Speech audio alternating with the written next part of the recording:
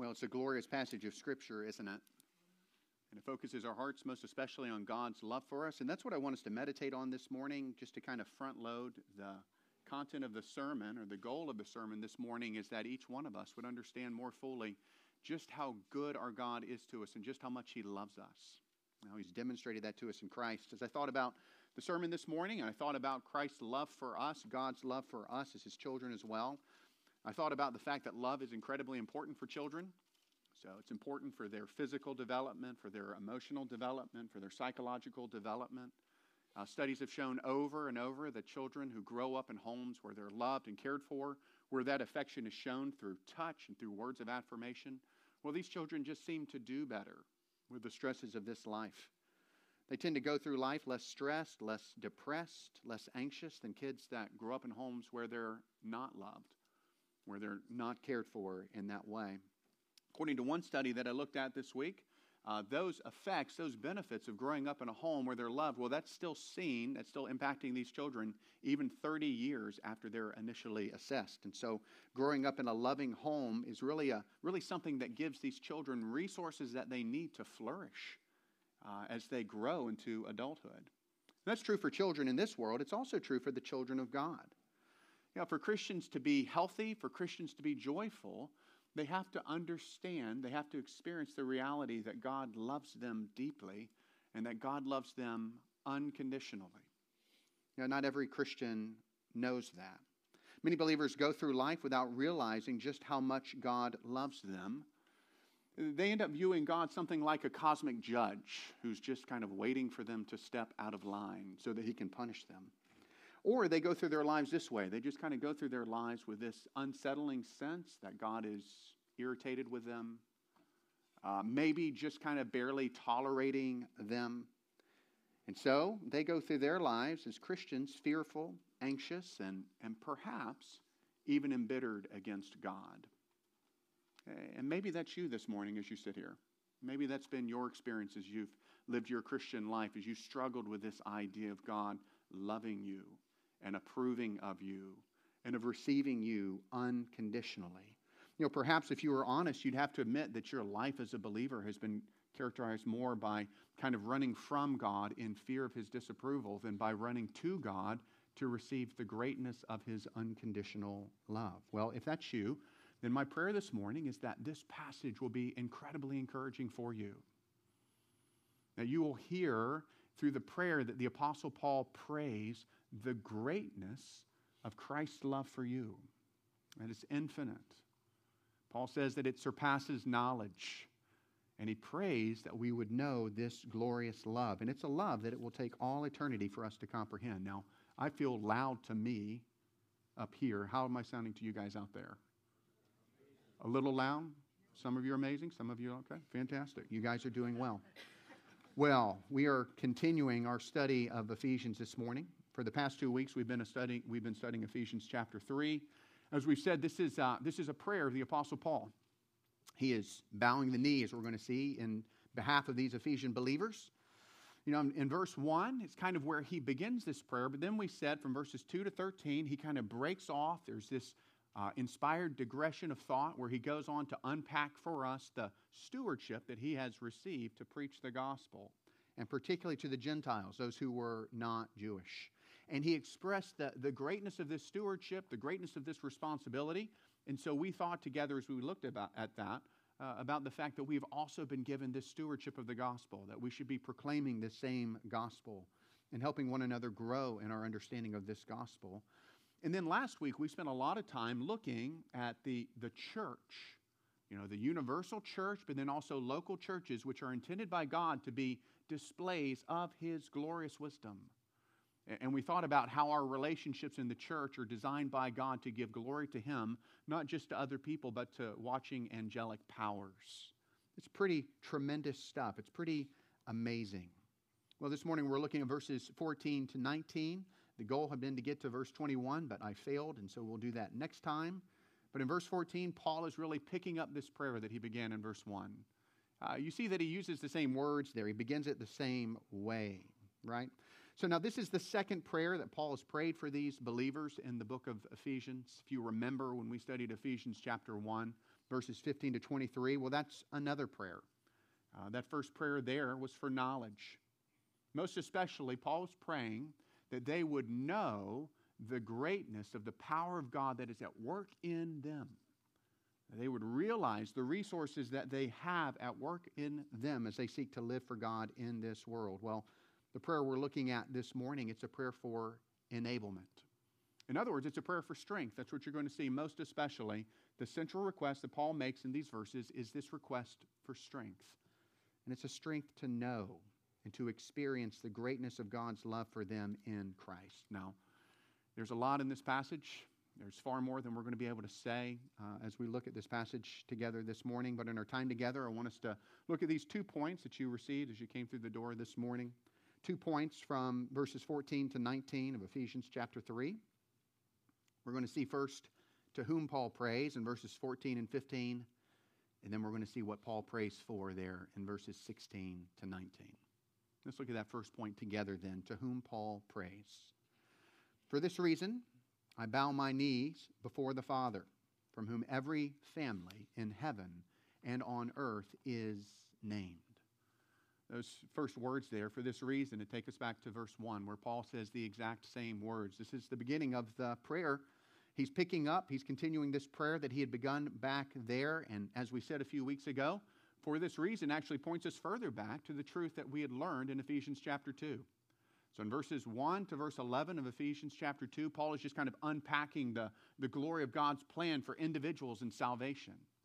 And then in verses 11 to verse 23, you see Paul unpacking now God's corporate plan to bring glory to himself by saving Jews and Gentiles and bringing them together into one body, into one people, the church. And now Paul's going to pray that these truths would impact, listen, the experience of these Ephesian believers. So it's one thing to know true things about God. It's another thing to be impacted by that truth. It's another thing for that truth to impact our experience, and that's what Paul's praying.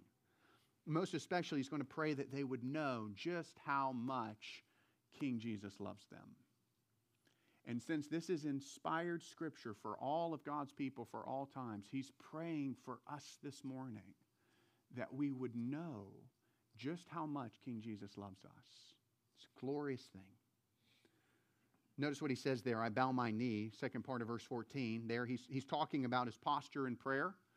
As you read through the Bible, you'll see that we're never commanded, some particular posture for praying to God. It's not like we always have to kneel down or always have to stand up or always have to be in some other position. Christians are not like Muslims who believe that they can only pray by bowing and facing towards Mecca. It's not like that for us. So we can pray when we are driving our cars, when we're standing in a line at the grocery store, when we're walking our dogs in the morning, when we're kneeling by our beds in the evenings. We can pray to our Father at all times, and he delights to have us come into his presence at all times in that way. It is interesting to note, though, when you read through the Bible and you see people kneeling in prayer, it's often a sign that they're in a time of particular passion or particular emotion. So if you look at Ezra, in Ezra chapter 9, he's confessing the sins of the people of Israel, and he bows his knees. He falls on his knees before God and confesses the greatness of the sins of the people, imploring God to forgive them. And in Daniel chapter 6, well, this great edict had just been signed that was forbidding prayer, but he goes and he falls on his knees before God 3 times a day, and he appeals to God despite the edict. And then in this passage, Paul is so taken with God's plan for these Ephesian believers and with the greatness of their need to know Christ's love for them, that he bows his knees and he prays for them, that they would know this great love. And notice to whom Paul prays there. He says, before the Father, from whom every family in heaven and on earth is named. So he's praying to God the Father, but it's interesting the way he describes God the Father there. He says, from whom every family in heaven and on earth is named. And I think that needs some explanation. Because many people, when they see that, they say, well, what Paul is saying is that God is the Father of every person, every family, every nation in precisely the same way. But I think to understand it that way misses the context. The context of this passage, Paul isn't talking about the entire world, is he? He's talking about God's plan for a particular people, for his people, for the church all across the world. And it's also interesting to note that the Greek word translated every there can also mean whole. And I think in light of the context, that's how you should interpret that word. So it should really sound like this. Here's Paul's prayer. It's really to the Father from whom the whole family in heaven and on earth is named. In other words, God is the Father of all believers, whether they are in heaven in His presence or whether they are on earth now. And notice that believers find their name, that is to say their identity in Him as their Father. Let's just make one application from this before we move on. When we pray, we have the distinct privilege of approaching God boldly as our Father. I think it's so important. Look at the way Paul calls God Father there, calls Him the Father of all believers. Reminds us that God is not simply our Creator. He is that. And He's not simply our Redeemer. Praise God, He is that. But then one of the great blessings of the gospel is that God adopts us as His sons or His daughters, and He gives us this special privilege that we can approach Him in prayer. So when we become Christians, we stop talking about God as the man upstairs. Have you ever noticed that? When those who aren't following Jesus, they talk about God, there's this distance, right, in the way that they speak of Him, the man upstairs. Well, for believers, we have this privilege now that we don't speak of God that way. How do we speak of Him? Well, we speak of Him the way Jesus speaks of Him. Jesus says Abba, which is to say Daddy, and that's how we feel towards God because He is our Father, and because we have been adopted, because we are now His sons and daughters. So when we go to God in prayer, as Paul does here, we should go and we should speak to Him boldly and confidently. We should not think that we are approaching someone who doesn't care about us. We should be amazed that when we come to God in prayer, He is anxious to hear our prayers. And He's a good Father. He's a tender Father. He's a compassionate Father. That He's a Father who's quick to hear our prayers and petitions, praises.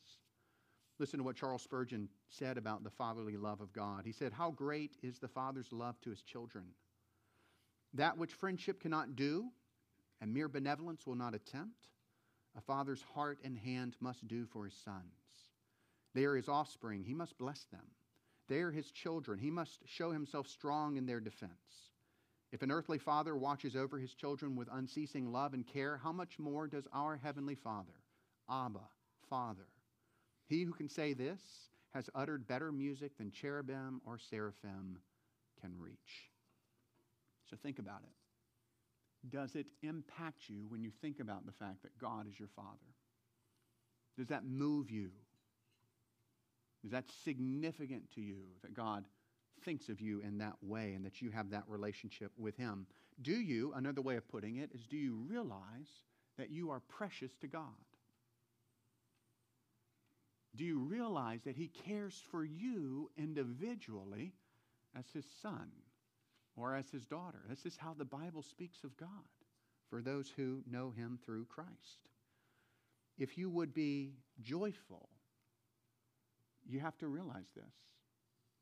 If you would have the kind of peace that you were born again to have, you must realize this, that your Father in heaven loves you and is for you in Christ.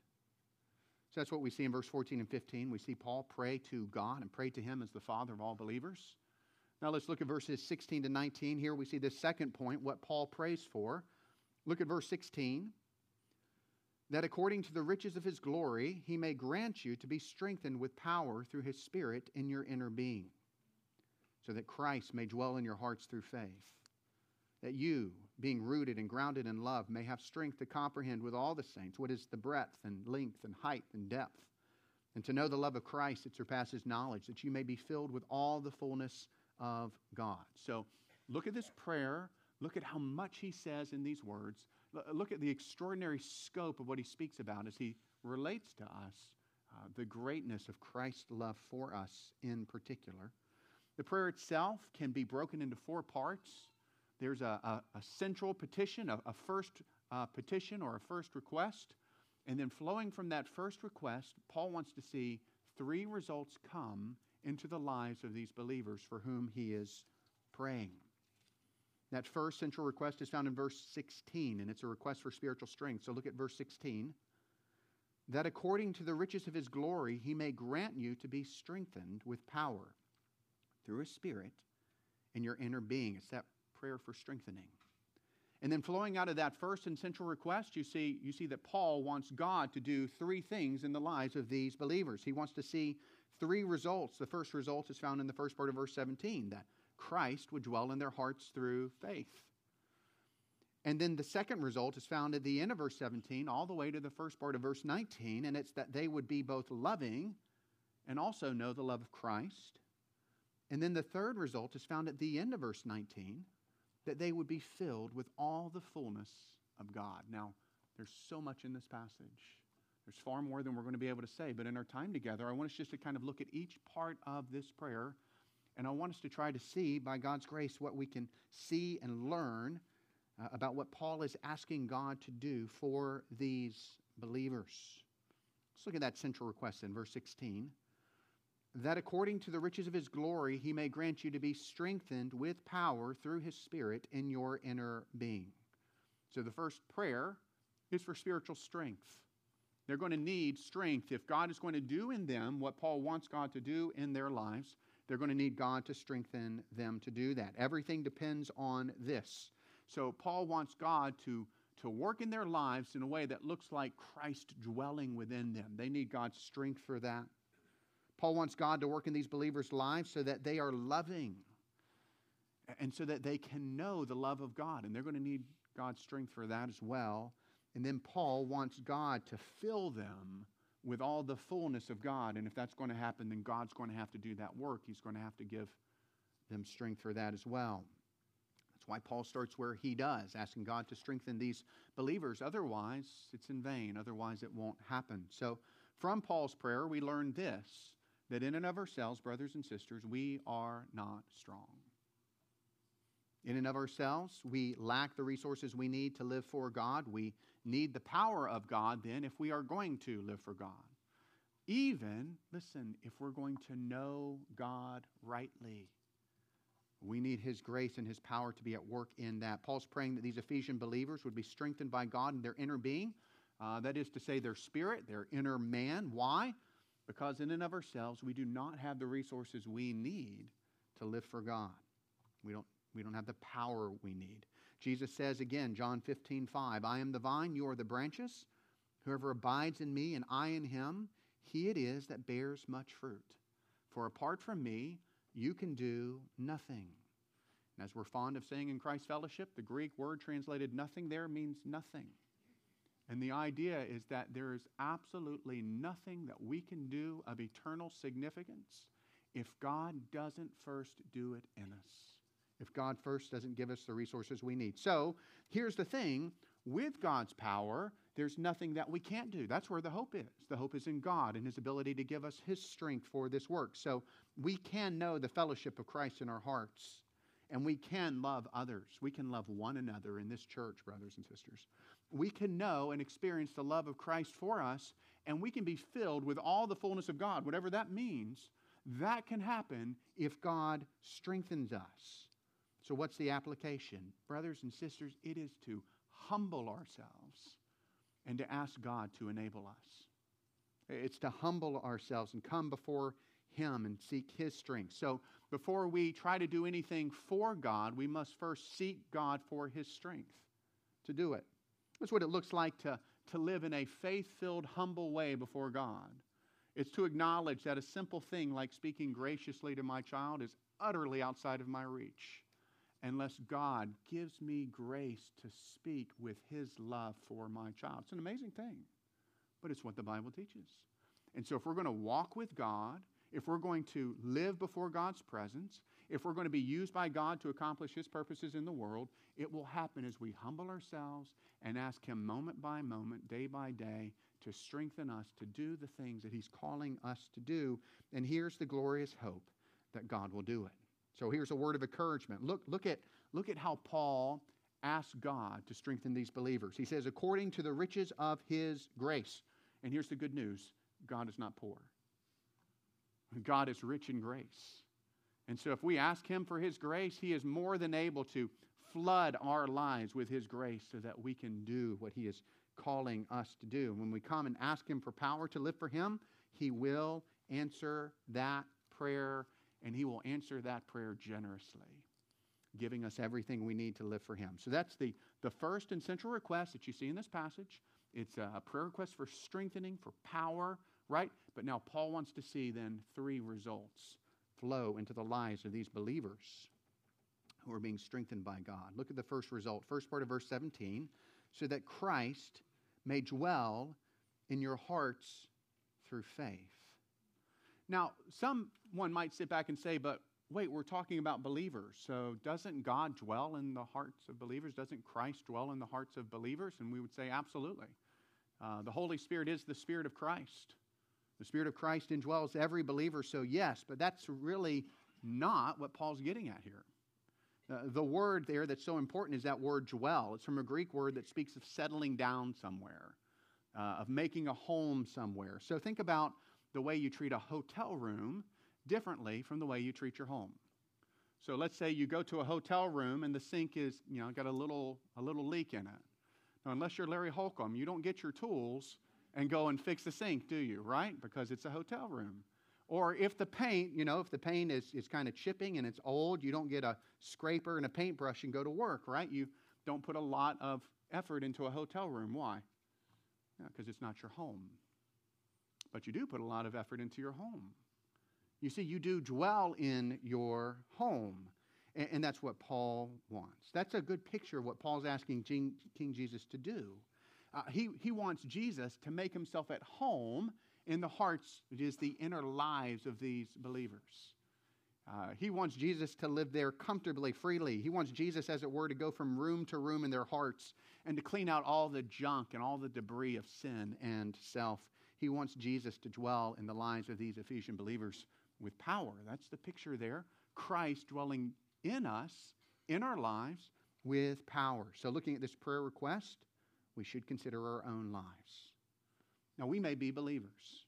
Jesus does dwell in us. The Spirit of Christ does dwell in us. But here's my question.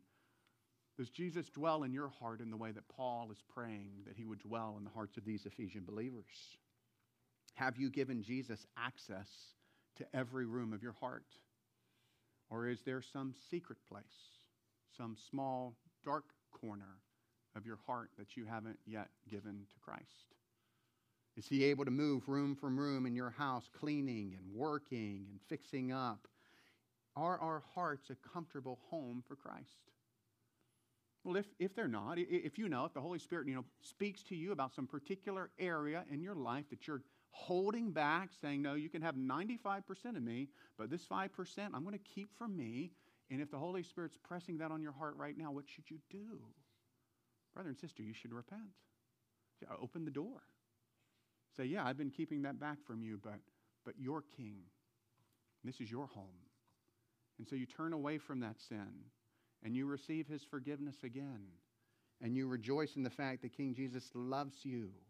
And you rejoice in the fact that He is committed. Listen, it only happens because He's committed to doing it, but He's committed to dwelling in you more and more and more, even to infinite degrees, as we'll talk about. What good news for us. Well, we see another result that Paul wants God to produce in the lives of these believers. This is kind of the longest section, the second part of verse 17, all the way to the first part of verse 19. Look at your copy of God's Word. That you, being rooted and grounded in love, may have strength to comprehend with all the saints what is the breadth and length and height and depth, and to know the love of Christ that surpasses knowledge. There's a lot there. There's actually 2 parts to this request. The first part you see when he says that you, being rooted and grounded in love there, the first request is that these believers would be loving towards one another. Really, that this word love there, it's the word agape. It speaks of God's love. It's the idea of a self-sacrificial love for the good of others. And he's praying that these Ephesians would be rooted and grounded in it, that it would be the foundation of their lives, that it would be the chief characteristic of their relationships with one another. And why is it important that love would be this chief characteristic and the foundation of their lives together in the church? Well, it's what we just learned last week. Because these Jewish believers and these Gentile believers, well, they're supposed to live together in such a way with such great love that watching angelic powers magnify the wisdom of God. They need God to produce this love in them for that reason. Christ Fellowship, I praise God for you, and I want to encourage you in this, that by God's grace, you're a loving church. I can see that. I see that in the way you interact with one another on Sunday mornings. I see that in the way you interact with one another through the week. I see that in the way that you honor Ron, Scott, and me as elders and pastors in the church. Missy and I have recently experienced your love in a particular way as you kind of walked with us through a very difficult period in our lives as a family. God has filled this church with His love, and here's the thing. There's room for more. There's room for God to do more and to fill this church more and more. And that's a good thing for us to pray for. We never run out of the need to come and ask God to make us more loving and to fill us with this, that we'd be more rooted and grounded in love. So let's pray that God would strengthen our church even further to be loving towards one another and loving towards those who don't yet know Christ. There's a second part, though, to this request. Paul wants these believers to be able to comprehend something, to be able to grasp something, to be able to grasp, to comprehend how much Jesus loved them. That's what he says there in verse 18. That you may have strength to comprehend with all the saints. So it's not only the Ephesian churches, it's all believers. But they'd have strength to comprehend with all the saints what is the breadth and width and height and depth, and to know the love of Christ that surpasses knowledge. The dimensions that you see there, the breadth and width and the height and the depth, they don't speak of different aspects of God's love. Really, they speak of this. They speak of the vastness, the completeness of God's love. You know, Paul actually lets us know that we're never going to get to the bottom of it. We're never going to fully comprehend the love of God, the love of Christ for His people, because he says it surpasses knowledge. But here's the thing. While we can never fully plumb the depths of the love of Christ for us, we can know more. And we can know more. And we can know more. And that's one of the great blessings of being a Christian. I mean, being a real Christian. Of being someone that has a relationship with God, more than a name, is that as you walk with God, you experience more and more and more the love of God for you in Christ. It's shed abroad in your hearts. You trust it more. You trust it more in hard times. And you bask in it more in sweet times of just fellowship with Him. It's a good thing that God does for us as His children. So here we are. The great reward for us in this life is that we know Christ more. We know His love more. And then that's going to be the great reward for us in heaven as well. Because for all eternity, He's going to be pouring out more and more of His love. We're going to see more and more vistas of His love open up for us, even to all eternity. And here's the thing. We're just scratching the surface here, right? I mean, we're talking about something that we've got a taste of, and yet we know that we don't really know it the way we should. Let's think a little bit more, dive just a little deeper in meditating together on the love of Jesus for us, because this is what Paul's praying for in this passage, that we would know this. Let me give you 5 truths, very briefly, 5 truths about the greatness of Jesus' love for us. And the first truth is this, that Jesus' love for us is infinitely great. Look at the first part of verse 19. We heard it, and it's good to hear it again. Paul says that Jesus' love for us surpasses knowledge. And you know it's true that we go through our lives seeking approval, don't we? We want to know that other people like us. We want to know that other people approve of us, that they accept us. But here we have this tremendous gospel word given to us this morning, that the love of Christ for us even now surpasses knowledge. And so we are loved and approved of and accepted by the only person who ultimately matters, by the one for whom we will live forever. We have no need that Jesus won't provide for. We face no temptation that Jesus will not carry us through. His love covers all of our sins. And here's the thing, it is His love that's teaching us to love Him, and that's teaching us to love others as well. I appreciated what John Stott said about this in his commentary, just speaking of the love of Christ. He said, the love of Christ is broad enough to encompass all mankind, long enough to last for eternity, deep enough to reach the most degraded sinner, and high enough to exalt him to heaven. That's good, isn't it? Thinking about the greatness of God's love, there's a second truth. Jesus' love is freely given, not earned. So vital to realize that. There's absolutely nothing we can do to earn the love of Christ. It's been freely given to us. Jesus freely came to this world to live a perfect life in our place. He freely laid down his life on the cross in our place. And then he freely called us to himself and just showered us with his love. And we did absolutely nothing to earn it. And here's the thing, we still can do nothing to earn his great love. So we should obey King Jesus as a responsive act of love. But we have to realize that our obedience will never earn his favor. It will never earn his love. It's just this glorious relationship of giving. Him giving himself to us and then us responding to that love. What a glorious thing for us to know that our salvation is utterly free. Utterly free. Third truth, Jesus' love for us is secure. Because it's infinite, his love does not wax or wane. It doesn't come or go. That means, brother, listen, at the very moment of your salvation, Jesus set his love on you at its full intensity. And he has never decreased that love in the slightest degree, and he will never decrease it for all eternity. Now, sometimes we face trials in our lives that tempt us to question Jesus' love for us. And the thought comes in my mind, well, if Jesus loves me, why do I have to hurt so much? But friends, even in the midst of the trials, Jesus' love for us has not been reduced. The moon is always round, no matter if the shadow of the earth blocks our vision of it at times. The sun is always shining, even if thunderclouds pass before it and obscure the vision for us. And Jesus' love is always full and perfect and infinite, even when our trials block our view of that love. There's a fourth truth. Jesus' love frees us to run to him instead of from him. I think this is so important to learn because it just seems to be the propensity of the human heart that when we know we've sinned, we just want to hide. You see it in the Garden of Eden, and it's a habit that's hard to break, isn't it? Jesus doesn't love us less when we sin against him. But the shame of our sin tempts us to feel like he does. And so instead of coming to him when we realize we've done wrong and confessing that openly and seeking his forgiveness, what we do is we tend to want to just kind of move away for a while, like Adam in the garden, and hide.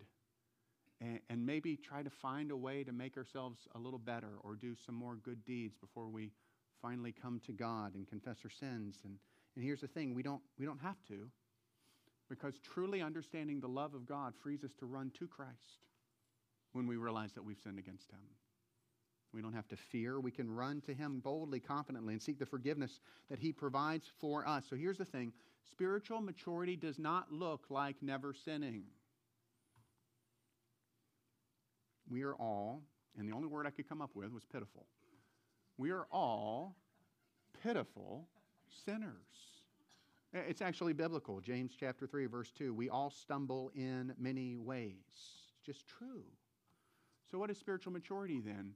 Spiritual maturity is getting up quickly and running to Jesus. It means don't hide anymore. When you realize that you've sinned against him or sinned against another, you get up, you confess your sin to him, you receive his forgiveness, and then you move on knowing that Jesus paid it all. Such good news. Such good news. The more we do that, the more we run to Jesus, the more we will love Jesus. The more we love Jesus, the more we will hate our sin. And the essence of holiness is this. It's growing in our love for Jesus. You want to grow as a Christian? You want to be sanctified? Well, it looks like loving Jesus more and pursuing him. Fifth truth, Jesus' love is our eternal inheritance. So we are not long for this dying world.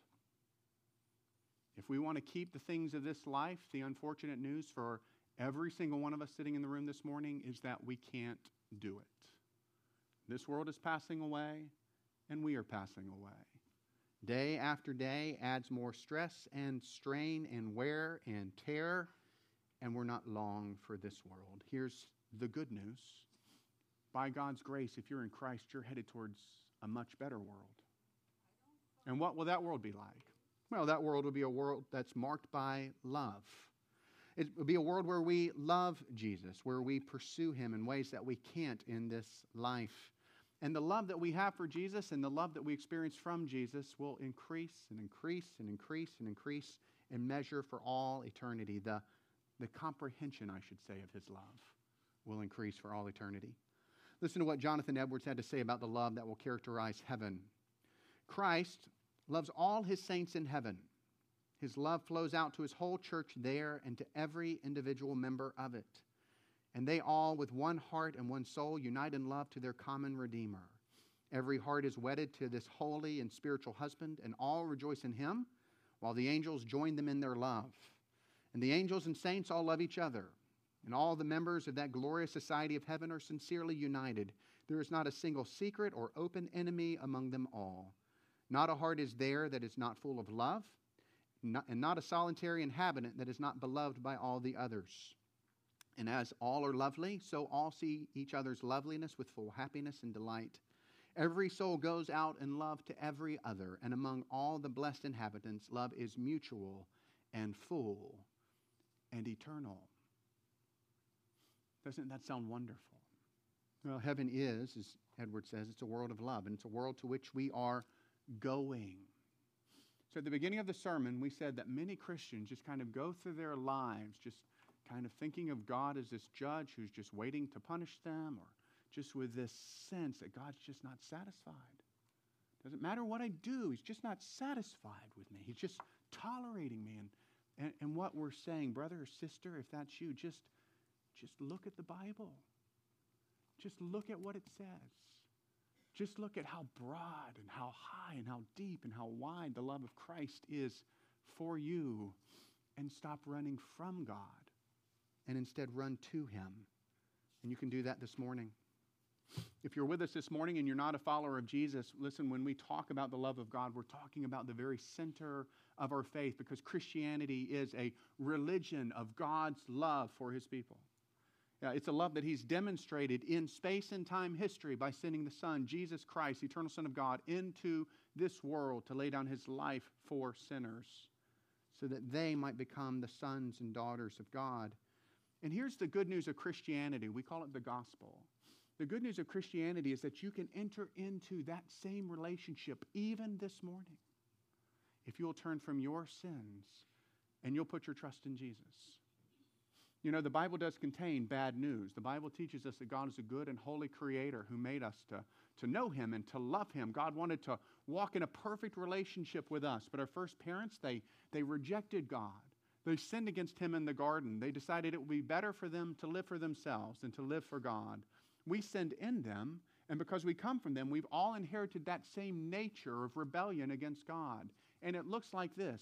It looks like shrinking down the universe to the size of my desires and me, and focusing on what makes me happy. And so while we were created to love God and love others, we're all just kind of been turned in on ourselves because of our sin. And it leads us to sin against God, to reject Him, and it leads us to harm others as well. This is what the Bible calls sin. The Bible says that sin is serious. The Bible says that sin separates us from God. And the Bible says this, that God is holy and we are not holy. There's no way for us to be good enough for God. There's no way for us to earn His love and acceptance by the things that we have done. The Bible says if we die in our sins unforgiven, then we will face God's just wrath forever and ever and ever. And it sounds like profoundly bad news. But then there's this glorious good news. And the good news is that this God that we've sinned against is a loving and gracious God. God the Father sent His Son into the world. The eternal Son of God became a man, Jesus. Jesus came to live the kind of life that we should have lived, but we've all failed to live. And then Jesus laid down His life on the cross as a sacrifice for sinners. On the cross, He bore in Himself the wrath of God against the sins of all who will turn from their sins and trust in Him. He died, And then he rose from the dead in space and time history, demonstrating that he is who he claimed to be. And then there's this glorious message, and we can share it with you this morning, this glorious message. If you will turn from living for yourself and from your sin, just as we had to turn from living for ourselves and our sin. And if you will put your trust in Jesus and in Jesus alone, then he becomes your Savior. All the sins that you committed, past, present, even the sins you'll commit in the future, all of them will have been paid for by Christ on the cross. And when God looks at you, he will not see you in your failure. No, the glory of the gospel is that he will see Jesus covering you with his perfect righteousness. This is how you enter into the love of God. It's by turning from self and trusting in Christ and him alone. And you can do that this morning. And we'd urge you to do that this morning. And here's the best part. All who receive Christ as Savior, they enter into the love of God. God loves them perfectly in this life, and he loves them perfectly forever and ever and ever. There is no better news than that. So here's my question. Do you, in your experience, know what it is to be loved like that? Have you experienced that in your life? Now, friend, if you haven't, you can do that today. And we urge you, turn from self, turn from sin, put your hope in Jesus, and he will save you. There's one more result that Paul wants God to produce in the lives of these Ephesian believers. Look, if you will, at the last part of verse 19. It says, that you may be filled with all the fullness of God. Now that is a staggering request. God indwells each believer by his Spirit, but Paul is asking God to do more than simply indwell. He's asking God to fill these Ephesian believers, and remember, and us to the brim with his Spirit. So I found John MacArthur helpful here. He said, to be filled up to all the fullness of God means to be totally dominated by him, with nothing left of self or any part of the old man. By definition, then, to be filled with God is to be emptied of self. It is not to have much of God and little of self, but all of God and none of self. And here's my question. How is that possible? How can we be filled with all of God's fullness? How can the infinite fit into the finite? And here's the answer. I don't know. But I agree with James Montgomery Boyce that at least part of the answer to this question is that we will have all eternity to experience this.